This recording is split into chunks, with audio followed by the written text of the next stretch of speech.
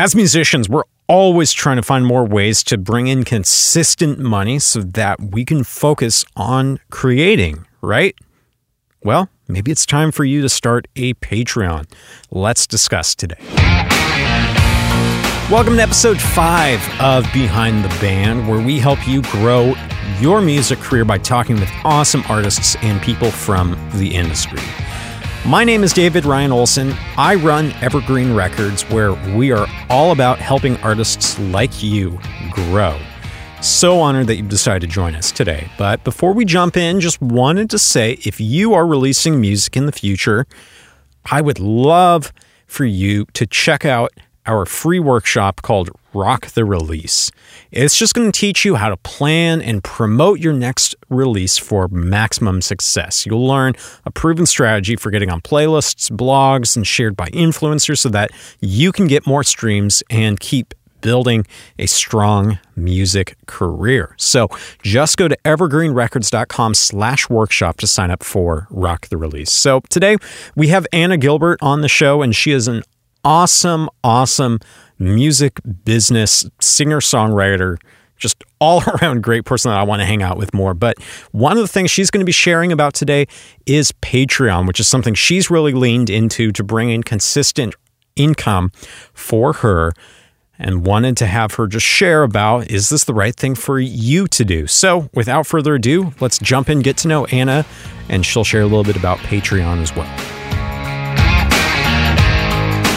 All right, I am here with Anna Gilbert. How are you doing? Good. How are you? I'm doing okay. We are in the middle of lockdown still. If you're listening in the future, you're laughing at us for one of many reasons. Either because LOL, remember that, or LOL. Yeah. I don't know what the other reasons would be. But exactly. Here we are. We are very social distancing right now. We're way more than 6 feet apart. We're actually in like different cities. Anyway, Anna, super glad that we finally got a chance to talk. Super excited to have you on the show and just to get to know you a little bit and share some of the cool things you've got going on.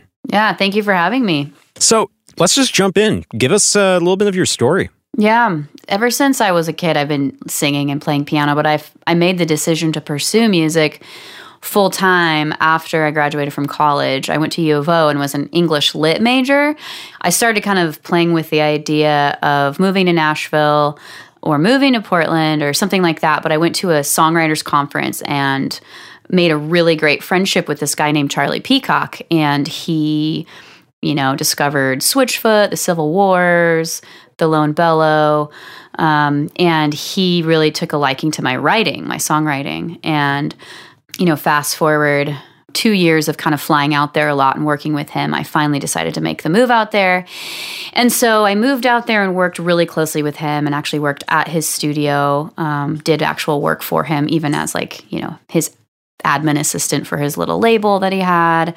I was a songwriter on his label or like his little roster that he had. He had a little boutique label. So I would write songs with and for some of the projects he was working with. So that was a really great experience. That's really when I decided songwriting for me was going to be kind of like my number one goal as a musician. I wanted to just write. And then performing for me was not really anything I thought I would really pursue. So then after spending a lot of time in Nashville, I actually moved back and forth twice. I came out with a record, I toured it, went back to Nashville, moved back to Oregon. There was some life stuff that happened in there. I was married at the time to somebody else. We got a divorce. Don't worry, we're all good. We're friends. And so I finally kind of just like landed in Portland about 4 years ago after a whole bunch of, moving around, not sure what I was going to do. And I landed in Portland and decided to just be an artist. And I was writing so much that I wanted these songs I was writing to actually get heard. Because one of the things as a songwriter is you'll write music for, like, if you're writing for someone on a label, or if you're writing for a publishing company, if the song doesn't get cut, the label like owns that song and it will never see the light of day. Sometimes if it just doesn't get cut on the record, or maybe it makes the record and at the last minute it like gets cut off the record. I was just noticing that I was kind of getting a little discouraged by all this music I was writing that was never really seeing the light of day. And in the meantime, I was kind of doing my own little side projects, but I wasn't really like touring them or like doing much with them. So I landed in Portland and decided I wanted to do music full time. And that's kind of like where everything changed. So here we go. This is Life 2.0. And since then, I've started a Patreon. I've started a band. I am playing solo all the time. I'm writing with other artists here in town. I'm working on a musical with a friend in Eugene. And I'm just doing a ton of stuff as an artist now here in Portland. And things are going well. So you said something interesting. You originally, you just wanted to be a songwriter. You said you didn't necessarily want to be an artist. You didn't want to necessarily be on stage, which is interesting because I think a lot of musicians that are interested in going into music, they just kind of assume that, you know, being an artist on stage is the only option. They don't really think about, well, there are professional songwriters in the industry. That's right. Can you share a little more about why that was the case for you? Well, I think what pulled me into music, first of all, I'm a piano player. So what pulled me into music at first was just singing and playing piano. And then I noticed that I loved to write songs on piano. And that was probably when I was like in third or fourth grade. I'd make up dumb little songs, right? And then I was that classic, like, I just want to write songs and sing them for myself. I don't want anyone to hear my songs. They're just for me. You know, I'd show my mom and then like she'd want to show her friends. I'd be like, no. And I'd like freak out, you know? So what I fell in love with was just, and the thing that really like lit my fire, like everyone as an artist or as a musician has something that just like lights them up. And like, this is what I'm stoked about, you know? And for me, it was the creative process, the writing process. And like that even translated later into the recording process, like recording music in a studio. I loved that. But yeah, I just wanted to write songs, like even write songs for other artists. Like that was so fun for me to like get with another writer. And then like we had a song that I got in a movie called Change of Plans. And the original idea was to write this song for another artist that was going to sing it. They ended up just using the demo that we made for the movie. But it was this idea of like, oh, I get to write a song about this theme in the movie. And like, just like being in that creative space where I'm like, you know, coming up with a musical narrative and trying to like set the scene musically for what I'm seeing in the movie. Like that was like so fun for me. And like the idea of performing it never like entered into my mind. It was only just the like creating of the music that I was stoked about. So that's kind of what fueled my fire to just want to be a songwriter. And another thing, songwriters get to live a really normal life. So if you're a successful songwriter in like Nashville, like you don't have to like go on tour. Like you can just like stay home and have like a normal 9 to 5. You have some co-writes during the day. Like sometimes I'd have like 2 or 3 co-writes when I lived in Nashville, and then I'd go home and like the rest of my day would be normal.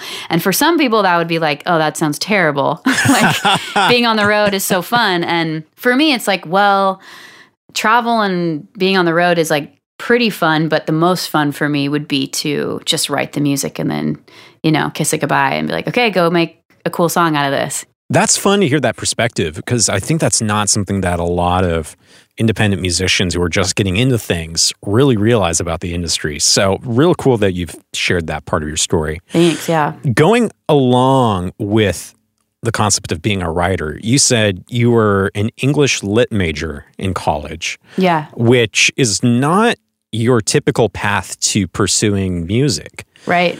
What went into that choice, and how has that influenced your music career? Yeah, I mean, I think I was an English lit major because I love the words and I love the phonetics of words and I love how words sound together. I love to read.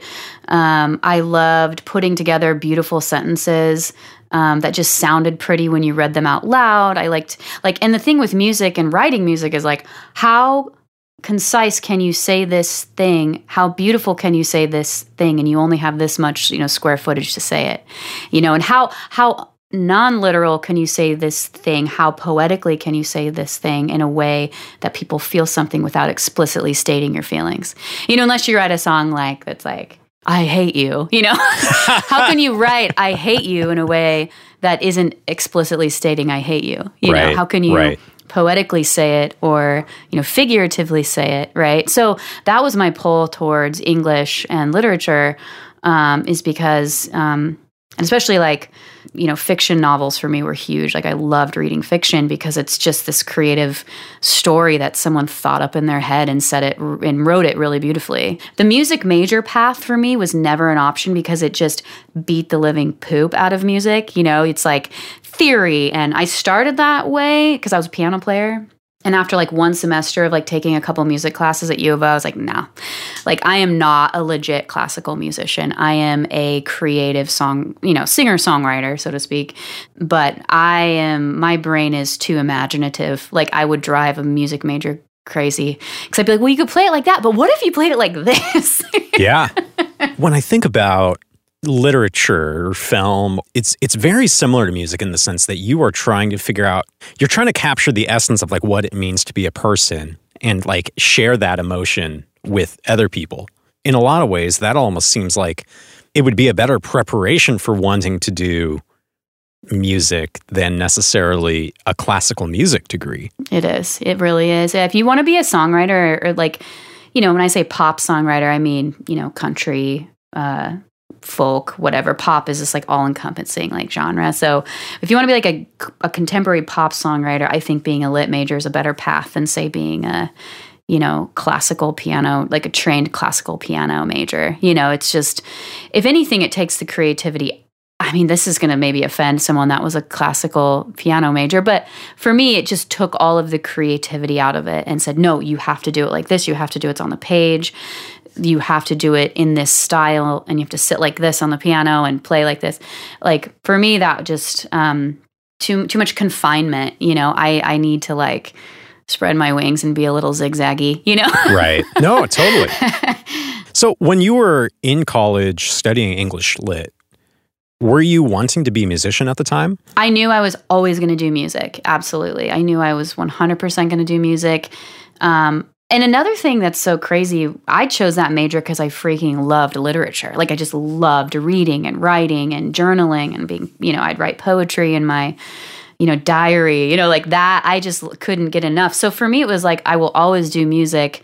Plus I love reading and writing. So this is a great compliment, to what I already am doing, So it was always kind of like a hand-in-hand thing. Share a little bit more about what your time in Nashville was like. My time in Nashville was amazing. I was working with this Grammy Award-winning producer, Charlie Peacock. I mean, he has Grammys in his studio. I mean, I was watching 24 with the drummer from The Temptations. I was listening to the Civil War's Grammy Award-winning record Be Mixed. I was working with these first-class musicians that, I mean, I wasn't necessarily in the session with them, but I was getting to, like, sit in the studio with them as they were working, like, guys that played on, like, Reba McEntire's, like, country record that got her a Grammy, or, like, Sarah Bareilles' drummer was in one time and played on a track that I sung on, or Colby Calais, like, so-and-so. Yeah, like, these star-studded musicians were coming through his studio. And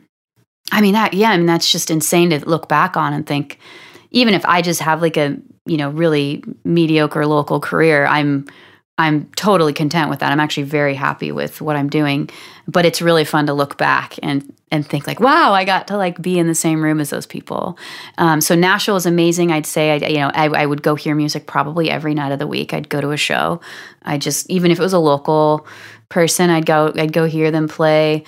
Sometimes the cover would be like $5 and you're just hearing this super crazy, amazing band, play country swing, and they've been at the Grand Ole Opry for, years and years, and Vince Gill is like 5 feet from your face and he's singing and you're crying and you just only paid for like a beer and your ticket to get in, and you're like, it's like $15, and you're like, how does it, this is crazy, like I'm listening to Vince Gill, I'm drinking a beer, and I'm in Nashville. So like stuff like that, when I lived there, I pinch myself, like, there's no question about it. It's synergistic. It's you can't help but get better when you're there, Every single store, venue, whatever on that whole block has someone playing music, even if it's just like the ice cream parlor, there's some guy in there with his guitar. So I loved writing there. I got to write with a lot of really amazing people that were on label deals. And I was on this cute little baby boutique, like artist development. I'm like walking into like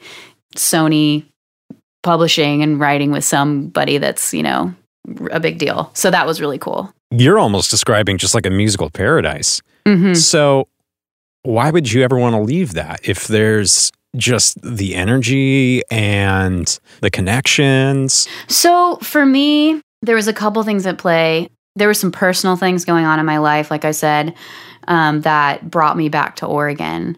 And I think in the same way that you can go to LA and you can go to NAMM and you just get lit up with like how amazing everything everything is. There's also this feeling of overwhelming waves of holy Moses. Like there's a lot of people here doing crazy awesome stuff, and it's not like I didn't believe in myself or something like that. It wasn't just necessarily like self-doubt or I could never. It's almost just like, this space is so cool. There's so many people here doing things. There was a part of my, personal life that took me back to Oregon, but there's also something where it's like, this is my home, and I got a lot out of Nashville. I gleaned a lot. It was inspiring. I didn't know how to do what I wanted to do there because it is really packed with people that are doing the same exact thing that you want to do. So, I don't know. I think, maybe if the things in my personal life hadn't been happening, maybe I would have stayed. But I don't know. It's kind of beautiful how everything kind of worked out, and I don't have any regrets. But yeah, it's like almost like you could go to New York City for 2 years and be like, holy crap, that was amazing, but I think I'm ready to go home. Or like I went to Japan in high school 4 different times, and every time I was there, I was like, this is incredible. And then I was really ready to like, okay, I want to go home now, So that's kind of maybe how I felt. But, I've been back a lot since I've moved back to Portland, and I still love it. But, I don't know if it's like my home. One of the things that people talk about is since so much can be remote, maybe just go for a couple of years, make some connections. Is there any truth to that? Have you made connections, and are you still nurturing that?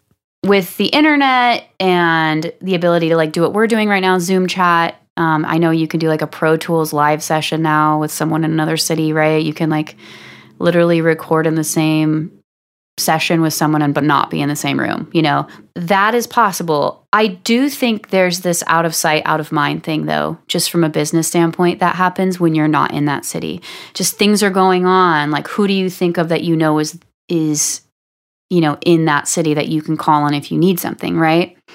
So I do think it's a mixed bag. I think if you nurture the relationships you have in other cities and you invest in them and you do Zoom calls with them and you make trips there and you continue to say, hey, like shoot me work, or like, hey, I'll do a discounted rate. Like anytime you need something, just send it to me and you can get it back to them quick and you do good work for them. I definitely think you can keep relationships going, business relationships going in other cities that you've made.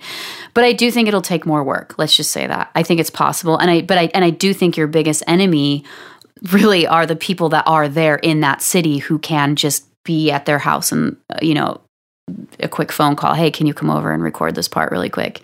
Or hey, you want to like jump on this song with me tomorrow at my studio and help me finish it, So that will always be your biggest enemy. But if you can be really good at nurturing those relationships in other cities, I do have a relationship with someone in another city that I just did work for last week, and he sent me this thing and I did it really quick and he loved it and I love what he does, and we just like kind of keep it going on to the next thing that we do. So I think as long as you're good at getting it back quick, really fulfilling the client's needs, then I think you can absolutely, have a business relationship with someone that doesn't live in your city. I think it's possible.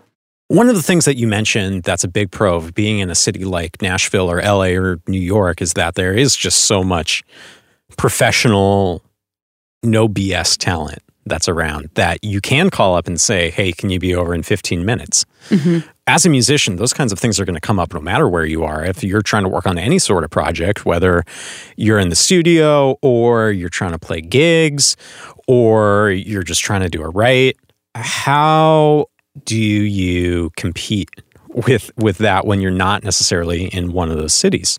I honestly think the squeaky wheel gets the grease. I think if you're the one seeking out people, you're the one sending them ideas, you're the one saying, hey, like, shoot me something and I'll do it for, I'll just do it because I want to do it. I have done a lot of free stuff for people and projects that I believe in that has led to paid work. So I think if you just, be your own best self advocate, and no one's going to advocate for you. And if you don't do it, no one else will do it. You know what I mean? Like, it's just, we're not living in that time anymore where you have an agent that's going to get you work, unless you're like Tom Cruise, right? Yeah. I think if you make the effort, you advocate for yourself, you make the relationship, and then you nurture the relationship and keep it going. And I will say this, just as a sidebar, I think true, authentic relationships and really making friendships with people go a lot further than hitting someone up one time, dropping them your like EPK or whatever. And then if they don't call you back, then you sort of like flip them off, and then whatever. Like, I think leading with the idea that I'm interested in you because you do something that I'm interested in. Also, I think you're a cool person. We should get together and just be friends. And then let the relationship birth out work that could potentially be beneficial for both people. That leads to the type of relationship that will be more than just a one-off. That will be, work that keeps on coming.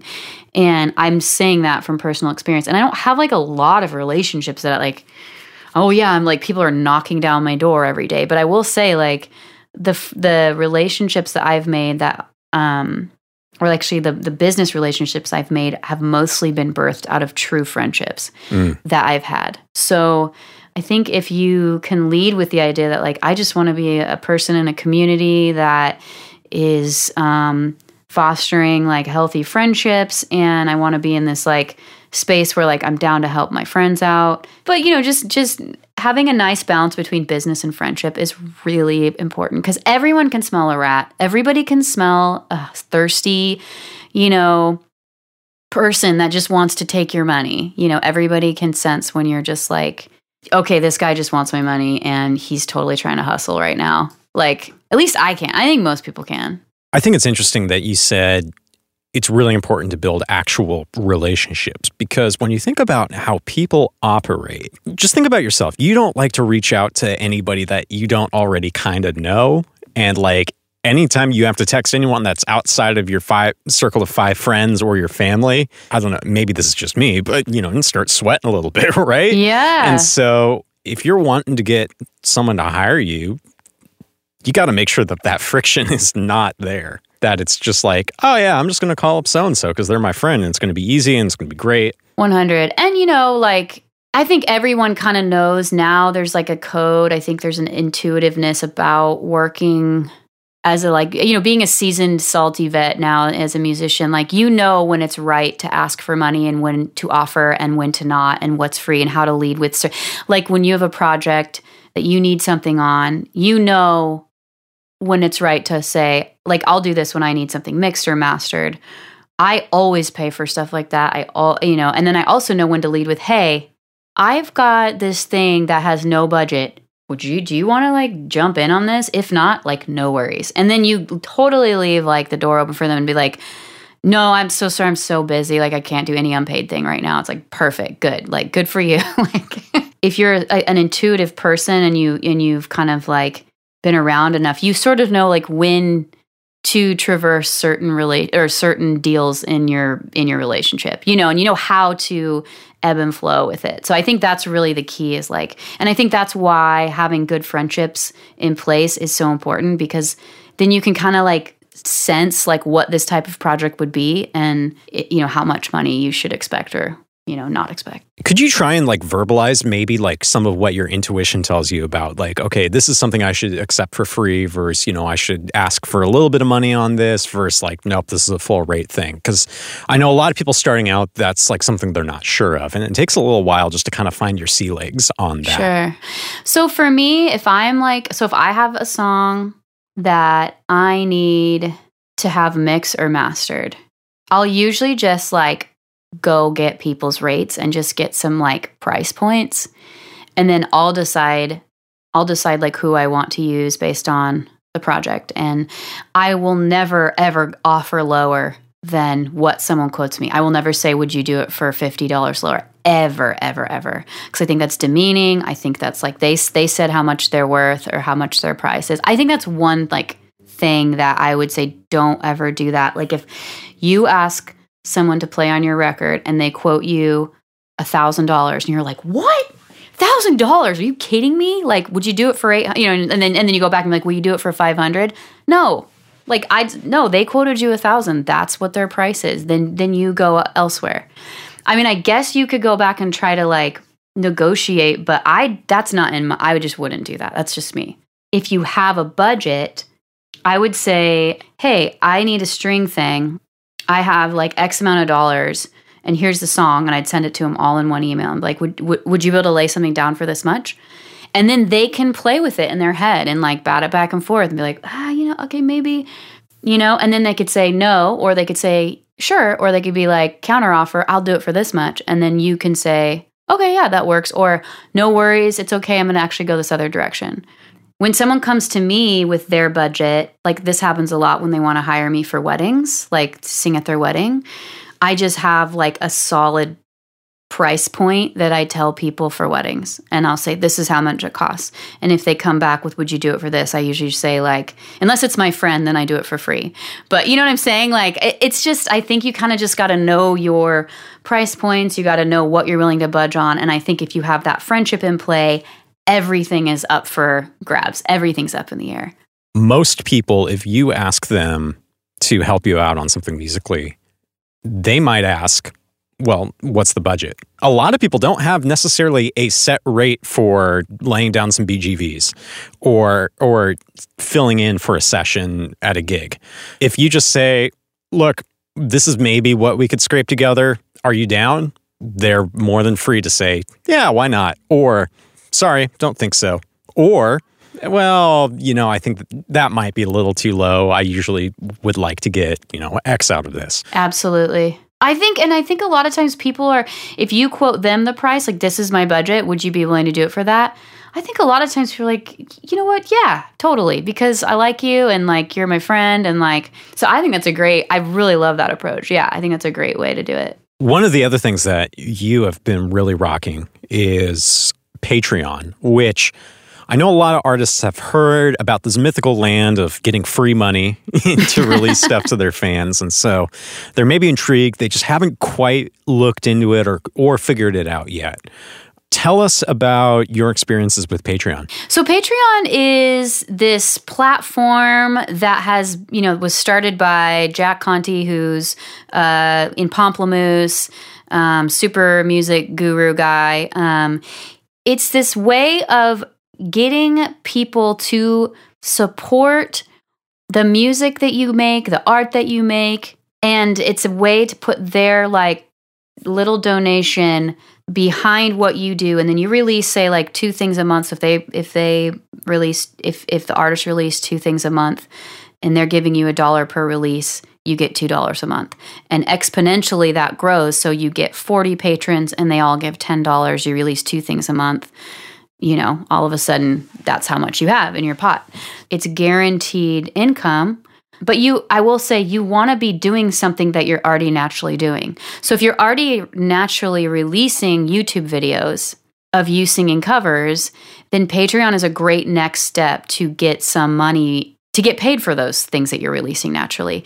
If you don't do anything online and you don't release anything naturally online, it's a lot harder road to hoe, so to speak, because you're trying to do this brand new thing that you don't naturally do, and you're also asking people to support this thing that they've never seen you do. I have a really great group of people who have decided that they want to support the content I create, and Patreon is really about the relationship that you have with your patron. You basically give them access to your life in a way that you don't give anyone else access, and you give them rewards based on how much they're willing to give you per release.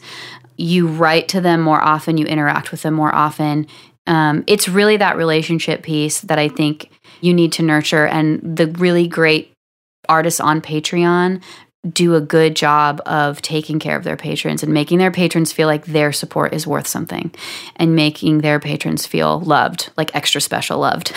Say you're an artist that is releasing a single every couple of months, or is releasing an album once a year or so, or an EP once a year or so, wanting to give fans something a little bit more consistent in between the big releases of the singles and albums, thinking about how that might like tie into Patreon, what's like a easy low-hanging fruit that you could employ there? I would say if you're able to set up your camera, like if you have a nice camera, maybe that's a good first purchase, and then record your songs and then some covers in a way that sounds really good. So maybe you find a good space in your house and you invest in a little like mic for your DSLR camera on a tripod, maybe those 3 things, and then you just record a cover of yourself singing a song that sounds really good, that looks really good, and you're offering your fans music that they love to listen to, but you're singing it. So covers, I think, is a great way to start. Just releasing 1 to 2 covers a month. And then maybe in between there, you offer free blog posts and free video chats with your patrons at at the dollar reward level. So you say, every Friday night, I'm going to be on the Patreon, video chat. If you're at the dollar tier, you can jump on and we can chat. So you're offering them stuff that you do naturally plus some perks of being your patron. So I'd say like, don't start with like, you get a free t-shirt and a sticker mailed to you every month. Like that's just too much money. Like you're not going to make any money doing that, right? At the $5 level, maybe you up it to the $5 patrons that donate $5 per release. They get 1 extra cover a month that anyone below that does not get. Or they get the podcast or the blog post or the video chat plus a sticker and something else. So it's almost like you raise the stakes as you go up for people that are like super fans. But I think a good place to start, the low-hanging fruit, would be just some simple, guitar vocal, piano vocal covers just in your own house. Something that doesn't necessarily need to be super high production value, something that's easily repeatable, but just something to give your fans a little bit in between the bigger releases. Yeah. And I think you have to put yourself in the seat of the fan. What would you want from your artist? So, and I only think it's really difficult it would change for everybody. It would be different for everybody. So I think that's what you have to think like though, as a Patreon creator, is like, what would my type of fan want from me? Can you share what your Patreon currently looks like? Yeah, so I've tried different. So, my Patreon tiers have changed over the years. I'll, change the ones that aren't seeming to be very enticing to people. I'll update them. I'll create new ones. Right now, I have a $1 level tier, which is, so if I do 2 releases per month, it's $2 off their credit card, right? Or PayPal, whatever. So for the $1 tier, I believe right now they get access to every high quality MP3 that I release. They get access to the Patreon feed. So if I post a blog post, pictures of me in the studio, some live video that's just funny. I mean, sometimes I do like funny stuff. I'll share about the musical I'm writing, just, basically like my musical diary.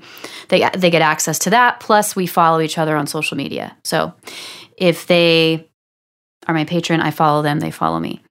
The $5 reward tier, so that would be $5 per release.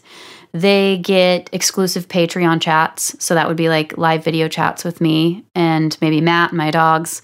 Is this a one-on-one thing or is that like a group chat? Like a Zoom room. Yeah, like a Zoom room thing. And again, your Patreon constituency usually is like, you're talking like 100 people. Unless you're like Pentatonics, then maybe you have like 30,000 or something. Right. Or you're like, there's some, comedians on there and really successful podcasts, right? So, you'll have quite a few more patrons if you're of that fame level. So, so for me, I'm thinking like $5 would be a good place to start if you really have some fans that love talking with you and want to like get to know you and your family. So that's my $5 tier.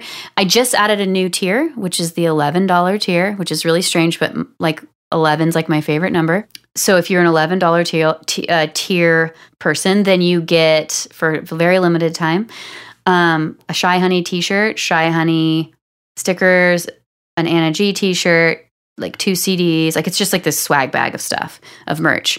So basically like the merch tier. And I mail it to you for like if you're at the $11 tier.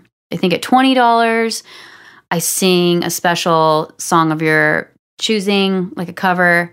$50, I think I do lessons or some more like one-on-one, like mentorship kind of thing.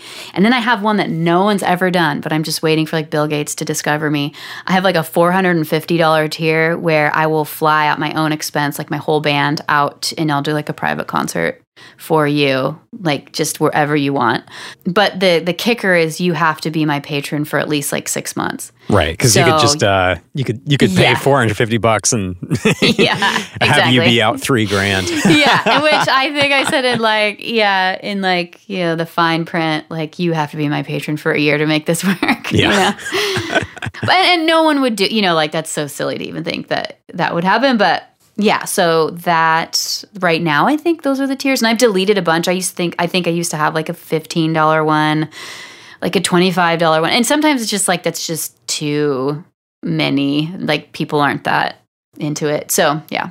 So when you started out doing Patreon, was there any difficulty getting people on board? It was only difficult explaining what it is. So once they saw the little video that I made on my Patreon page about what Patreon is and why it's good to be a patron of art, people were totally on board, like more so than I thought, actually. It wasn't hard to get people on board. No, it was just hard to explain it. Like, they'd be like, what is it? Like that was more the question of like, wait, is this like a Kickstarter? And like, no, it's a membership. It's like a jogathon. Every lap that I do, you're going to give me $1. Like that kind of a thing. I think a lot of us musicians don't quite remember how much music plays a big part of fans' lives as well. I mean, obviously for us musicians, we're all like, oh, we live and breathe this. But then there are other people out there that they have their handful of small artists that they just love to support. And people want to support you. It's just a matter of giving them an opportunity to. Yeah, you said it. They want to support you. They like your music, but most people they want to support the person. They love the person. And this is so true. And we could find countless examples of where you love a song and then you meet the artist and you're like, oh, I don't like that song anymore because the artist is annoying, or like the artist is like stupid or a jerk or something, like really you fall in love with a person and then their music is also something you love. And then it's like, oh gosh, I just really want to support them. I mean, I support like 4 artists on Patreon because I just love them, I love their music too, obviously, but I love who they are. And I think that's the kicker with Patreon is just be you. Like, you just being you, doing what you do is what you want people to fall in love with. Otherwise, it's not going to work. It's just going to be taxing. You're going to feel fake. You're going to feel like a poser. People are going to know you're a poser. It's like, you got to just be you and then let your fans come to you. Like, you can't choose your fans. They choose you. And that's how it's going to be until you die. So you just be you and let your music speak for itself. Has there been anything surprising that's come out of doing things like Patreon? Yes, I think the most surprising thing is how tuned in your patrons are to you and your life. And I think it's really important to remember that Patreon is about them. So you're still doing your art, but Patreon is about the fans. So it's really important to not do things on Patreon that you might do on your social media. So that being said, there was a time when I posted something about the musical I was writing. I think there was like a lyric in there that just swung a little politically, and that person swung politically the other way, and they stopped being my patron. And so I had to remember, like, Patreon is a place where your fans need to feel loved and supported and not challenged. That's not the place to do it.